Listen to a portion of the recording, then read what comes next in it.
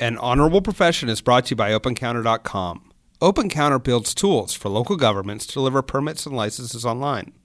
Their portals make complex permitting simple, which lowers transaction costs, increases transparency, and empowers economic development. Check out OpenCounter.com to see what they can do for your community.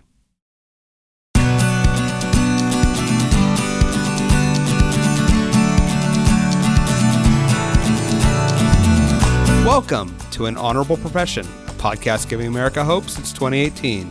I'm your host, Ryan Coonerty.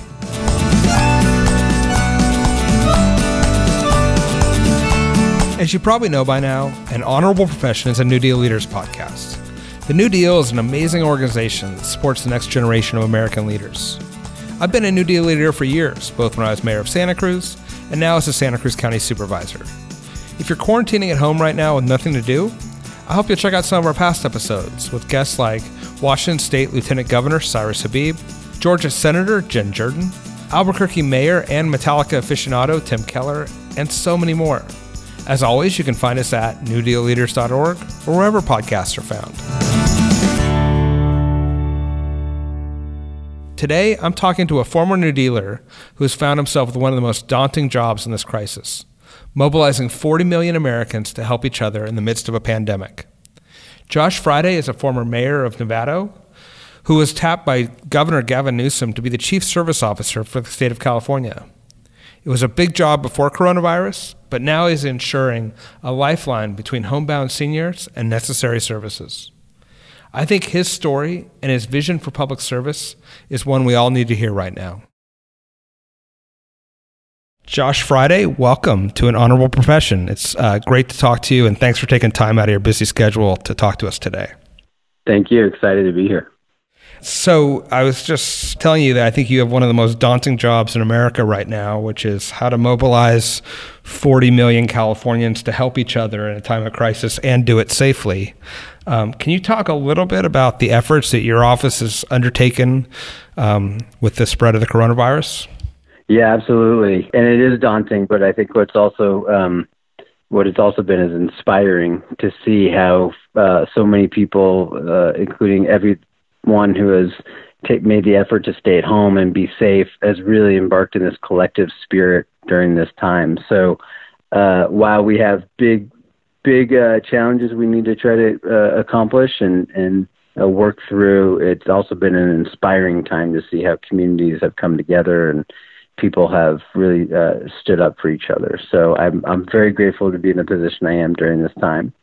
But we've, right from the very beginning, we realized of this crisis that there were going to be many people who were going to be isolated and left at home and potentially cut off from their community as a result, and scared and might not have access to supplies.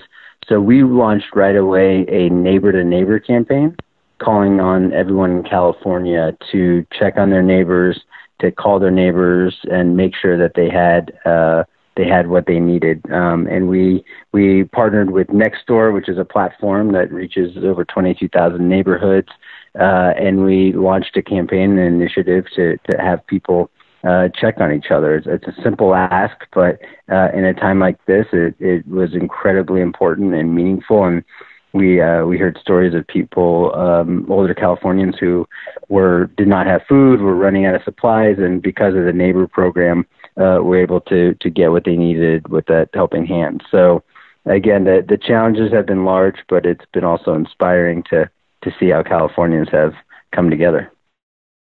And I encourage people to check out Californians for All, and you can see this map in action, and it just makes a ton of sense once you see it, but it's one of those things that took a crisis to really merge government and the private and then just community groups together.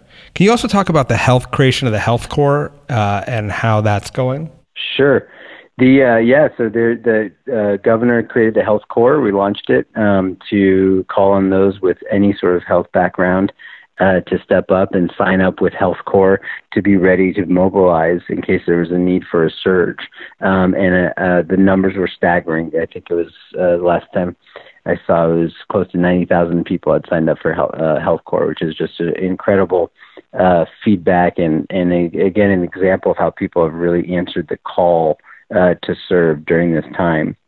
So in addition to Health Corps, some of the other things we've been doing, we launched, as you just mentioned, Californians for All, which is this new initiative to engage all Californians in taking action at some level, and that could be done at home. So for people who feel like they want to stay safe and stay at home, there's things we're asking people to do, like be a 211 call operator, or check on your neighbor, or make facial coverings that you can donate. And then for those who are comfortable leaving the house, there's safe ways to volunteer, whether it's at food banks or giving blood or working at a shelter. There's also safe ways that we're calling on people to step up and join us at Californians for All. And then we're working with local partners around the state to make the connections so people can make a difference. So we've tried to launch several initiatives to really meet the moment and meet the most important needs of our state and of our communities, and Health Corps is certainly one of them, as we know this is a public health crisis. And then Californians for All is playing a crucial role in helping the food banks across the state, which are seeing unprecedented demand, receive the personnel capacity that they need to operate. One of the things that we saw right after the crisis started was a lot of organizations who rely on volunteers, like food banks, saw a dramatic drop in their volunteer force, largely because, and it makes sense, they relied a lot on their volunteers were seniors, were older Californians. And with the initial stay-at-home order, because of the nature of this crisis, a lot of people were asked to stay at home, and so were no longer able to volunteer, and that led to some really critical needs being left unmet, like at food banks. So we're trying to fill those gaps and asking all Californians to step up in a big way as we get through this. And how do you manage, one of the challenges of this crisis is sort of the day-to-day demands and the changing nature of our healthcare statistics and the stay-at-home orders, with developing longer-term systems, and with so much need in such a large state. How do you identify where you're going to put your time and energy and build something that's sustainable? Yeah, it's a really great question, and I think that's the critical part of this is what you had mentioned earlier, which is making sure that we're working very closely with organizations on the ground and communities around the state. So that we're actually meeting community needs and then doing it with many of the infrastructures that existed already. However, there's brand new needs that have arisen as a result of this crisis, and so the food banks is a great example of that. And so what we've had to do is essentially think about what are the most vulnerable populations in our state, and then what are the most vulnerable communities that need support, and then how do we leverage state resources to meet those needs. So, for example, with the food banks, when we saw the dramatic decrease in volunteers, we initially sent in the California Guard to provide support there, and then the California Conservation Corps, and then we're soon going to be sending in the AmeriCorps disaster team members to provide capacity support to manage large swaths of volunteers and a volunteer force. And it does take a lot of structure. It takes a lot of management. But that's what the state is here to do, and it's really about prioritizing the most vulnerable communities and making sure that they have what they need. Yeah, and I think one of the more interesting things from my perspective in California is, the volunteerism and service at the state level has always been a value that people have. But this governor and you have really made it central to the response and recovery. What's it like sort of working with the governor in the midst of a crisis when there are so much competition for his time and attention in order to elevate the role of volunteers as a part of the crisis response? Yeah, sure. So it's a great question, and I'm very lucky and very fortunate that I get to be in this position as Chief Service Officer for the state for a governor that cares so deeply about service and volunteerism, and it's just in his blood. It's second nature to him. He really believes that solutions and how we're going to get through our biggest challenges is not going to come from Sacramento. It's not going to come from government necessarily. It's going to come from all of us stepping up and helping each other. And so he just innately believes and is passionate about the power of service and the power of volunteerism, which makes my job easier in terms of getting making it a priority. So I'm very fortunate for that. But we also understand that we have there's a cultural issue. We have to. People aren't used to being, I think, asked by their leaders to step up, and they're in big ways, and think about how do they serve more meaningfully. It's not something that I would argue for a couple of generations, that it's been the norm. And I think Governor Newsom is breaking that norm and saying to all of us that if we're going to tackle our biggest challenges, today it's COVID, tomorrow may be climate change, homelessness, whatever it may be, it's going to require all of us stepping up in a big way and all of us doing something meaningful to help each other. And that's something that he believes in, and I think we're seeing that play out with the priority that he's placed on it during this crisis. Yeah, and I think I'd like to get your insights. It's hard in the middle of a crisis to sort of ask these longer-term questions, but you're in just the right place, which is, I was just on a conference call with some other leaders and Pete Buttigieg, and he was talking about the importance of reestablishing national service as a way to both address the country's problems, as you mentioned, but also rebuild partisan divides, reduce inequities in our country and our communities. What do you see as the future of community service or national service, and how do you think California might be a model for other places going forward? Yeah, and I'm glad that Mayor Pete is still talking about national service. He's something I know he's passionate about. I've known him since we were in the Navy, and I know he's always been talking about this, and it's because it's I think for those in our generation post 9/11, we recognize that we need to be asking people to step up and serve in new ways and in broader ways when especially when we have a crisis, but not only when there's a crisis. That a democracy only works when people trust each other and people feel connected to each other. And my experience in the military is that there's no better way to connect than having a common mission when you're put together with people from all different backgrounds and beliefs, and you only have one thing to do, which is accomplish a mission together, and that breaks down all barriers. And so if we can create that kind of opportunity for more people, we have the ability to rebuild trust in communities. We have the ability to bridge some divides that I think we're seeing in a very polarized country right now. And we also have the ability to solve our major problems. Like I said, whether it's climate change or homelessness or getting through the COVID crisis. So I think that we're actually in a generational moment right now for service where there's, even before this crisis, I had been saying, and our office had been talking about the importance of calling on all 40 million Californians to tackle our biggest problems and really needing everyone in the game. And now we're in a crisis where literally every single person is affected by it. And so it's easy to see and recognize that we are all in this together, and there's also something that all of us can do, whether it's in this particular crisis, it's staying home, or it's working at a food bank, or it's giving blood, or it's being a 2-on-1 operator, or it's working at a shelter. There's a variety of things you can do.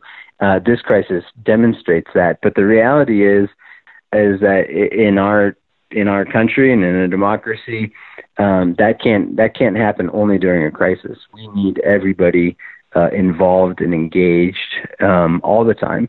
And I think people are going to recognize that differently coming out of this crisis. And so we do have an opportunity to reinvigorate national service. I think there's some really exciting proposals we're seeing in Congress right now around what we could do to expand AmeriCorps. And then I think we should build on the kinds of programs that we've created in California with Governor Newsom's leadership that really promote the idea that we want people to serve. So I'll give one example. We launched shortly before the COVID crisis started a program called Civic Action Fellows, where we are partnering with 8 California universities. And we are saying for those universities, if you get into the university and then you commit to doing a semester or a year service while you're in the universities will give you academic credit and will provide up to a $10,000 scholarship for each student that does that. So programs like that are a win for everyone because it helps people achieve higher education so that they can go on and fulfill their dreams in their career. It helps communities by having young people serve and solve problems. And it builds communities by having people work together to achieve things. So I think if we can build on programs like that, I think if we can build on the spirit and the collective spirit of service that we've seen in COVID throughout California, and we can realize that if we're going to solve our problems, not just now, but in the future, we need people to serve and we need people to step up. And that's part of what it means to be a Californian. Then I think we're going to be in very good shape. Yeah. And a big part of it is you need that infrastructure and systems to get people into service or recognize their service. But I like what you're talking about where you need that. There's an expectation and a culture. What can people who are listening to this podcast or leaders at the state and local level around the country do you think, to create a culture of service? Yeah, thank you for asking that, because I actually think in many ways, so the infrastructure is critical for being able to absorb those who want to serve. And I would argue that we haven't invested in that infrastructure as profoundly as we needed to as a country. And hopefully that's starting to change. And certainly Governor Newsom's commitment to this is showing how we can make that change in California. But as important as the infrastructure is, in my opinion, the cultural shift to where people, you're expected to serve. I was part of a national service organization founded by General McChrystal, where he talks about the cultural expectation of service and wanting to get to a point where everyone asks, "Where did you serve?" And that's a question that as veterans, as military veterans, we ask each other. And I say I was in Japan and then I was in Guantanamo, but that should be a question that every Californian asks themselves, which is, where did you serve? And so in order to sort of get to the cultural piece, that's the critical part of that is having leaders, I think, set the expectation. And so I think one of the powerful parts about the Civic Action Fellowship program that I just mentioned is where we have 8 university presidents that launched the program with us, is to have university leaders say to their students, "We expect you to serve, we want you to serve, and if you serve, we're going to help you go to college in the same way that generations of veterans received the GI Bill for their service." And so I think that's an example of how leadership, it's not just political leaders. We need university leaders. We need business leaders saying that they're willing to hire people who have served before, and that they also expect their employees to volunteer and give back if you work at their company. We need local leaders calling on people. So there's really an opportunity for everyone to play a role, I think, up and down the state in helping us change this culture. It's not just going to come from 1 or 2 people. It needs to come across the board. And how can you talk about your path to service? As we mentioned, you've served an elective office. Now you're appointed office.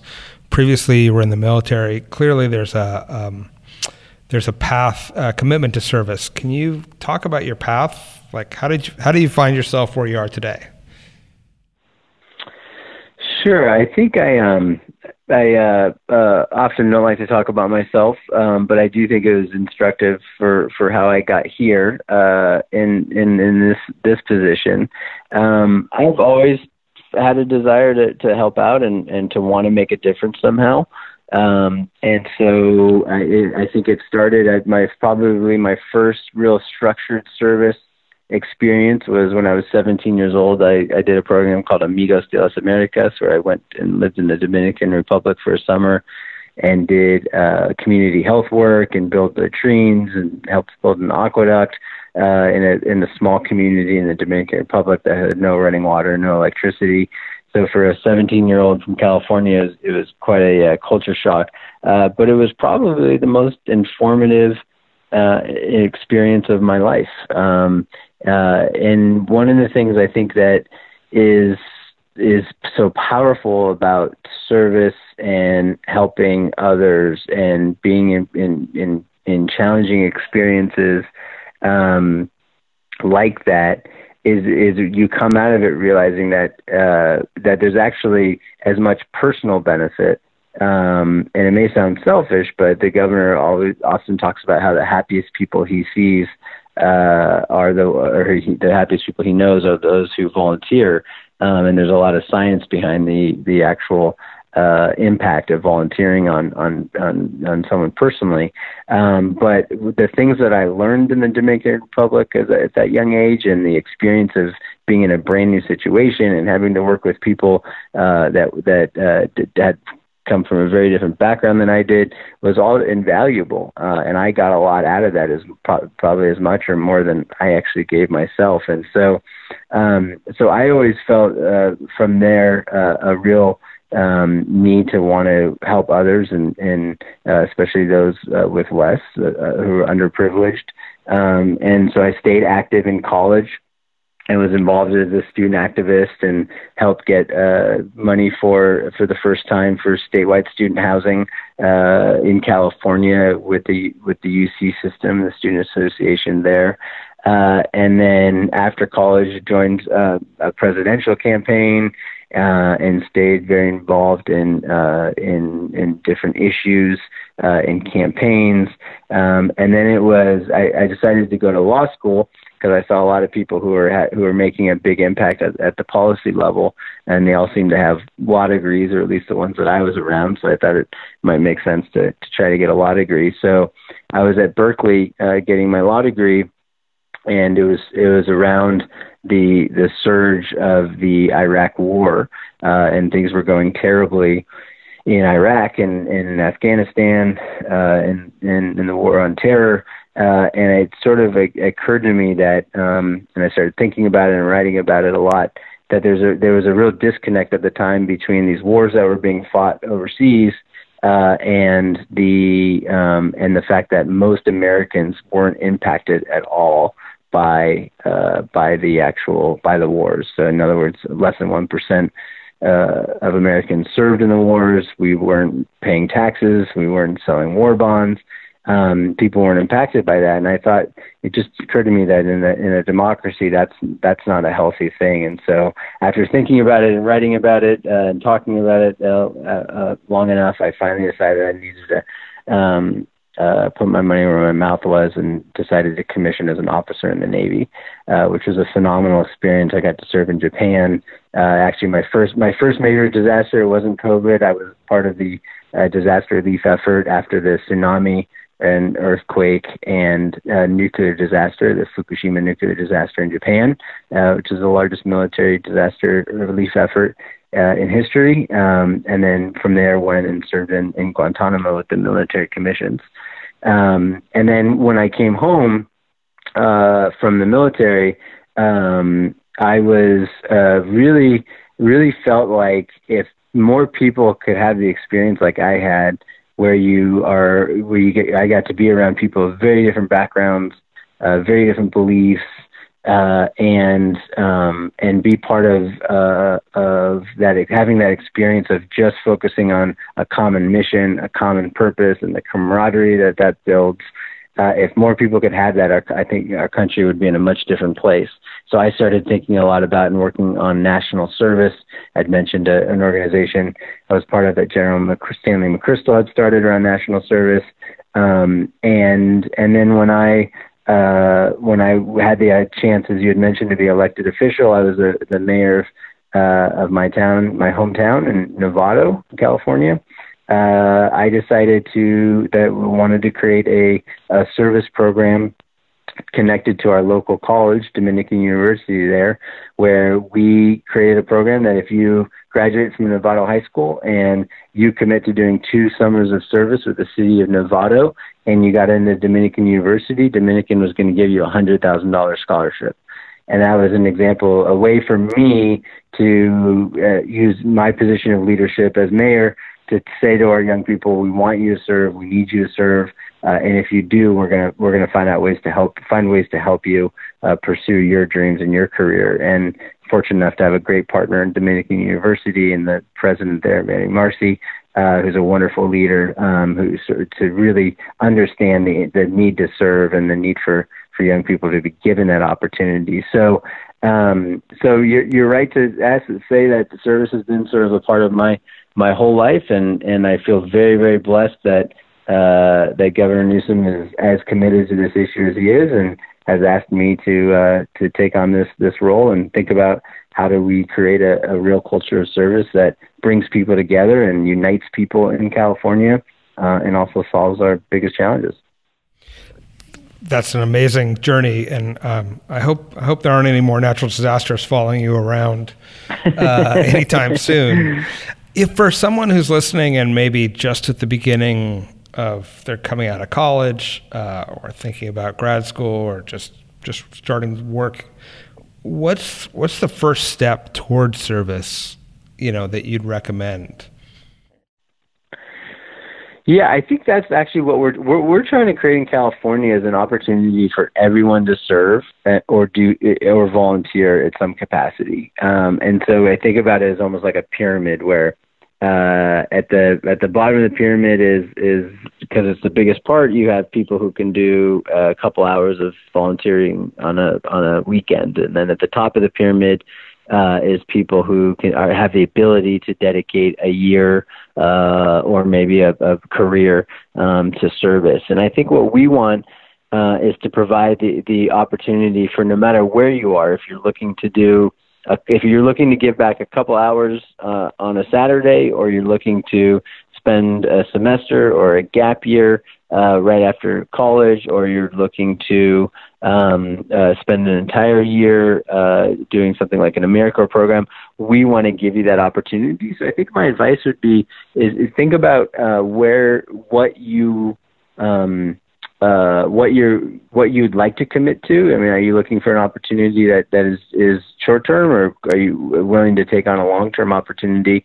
And then mostly think about what you're passionate about and what you want to be involved with. And if you want to, if the COVID experience has inspired you to join the public health field, then think about being a nurse as a service job. That's incredible, and obviously is saving people's lives every day now. Or think about going to public health school, or there's a lot of different ways that I think people can give back and pursue a career in service right now. So, but I would first and foremost think about what you're passionate about, and then find an opportunity and think about what you're willing and able to do. So, because not everyone can take a year off to do, and it's not a year off. So that's a wrong way of describing it. But not everyone can take a year to do an AmeriCorps program, and not everyone can or is willing to join the military for 4 years of active duty. And so what our message is that everyone can make a difference. It doesn't matter if you want to spend 4 years or a career, or you want to spend a weekend. And we need everyone. Everyone has value, and everyone can make a difference, no matter what time commitment or length you're able to do. And I know everywhere is going to need thousands and thousands of census takers and thousands of tracers, public health tracers. So there's going to be a lot of good opportunities to serve your community in the very near future. That's absolutely right. So the point is we need everyone, and I encourage people to go to californiansforall.ca.gov to find out ways they can sign up and join us, and then we'll connect you to opportunities in your community, and also find other ways, whether it's through AmeriCorps, which is an amazing program and opportunity for young people to give back to their community and learn important skills, or career in public service. There's lots of ways people can make a difference, and the point is that we need you, and we need each other. So we hope people take this time to continue to step up for each other. It's really important. Well, thank you. Let me ask you one last question, which is, I know you have 3 young boys. Any advice for us parents who want our kids to have that sense of service? That's a good question. Well, we'll see. I'm not sure if I'm going to succeed at that.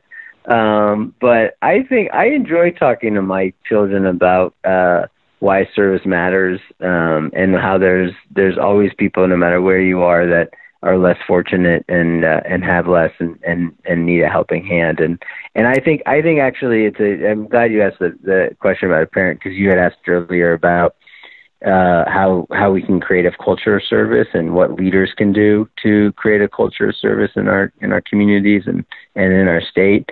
And in the reality, it can't just be one governor calling on people to serve, or mayors, or elected officials.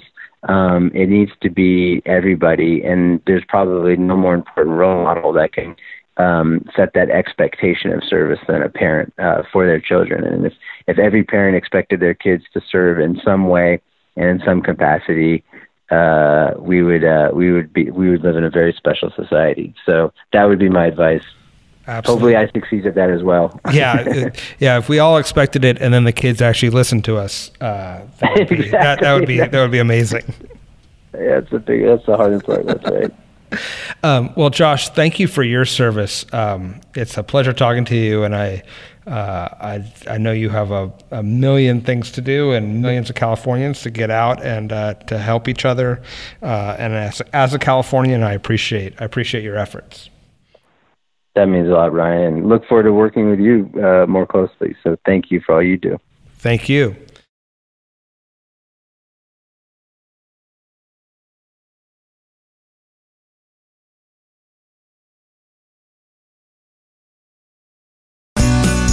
Thanks for listening to An Honorable Profession.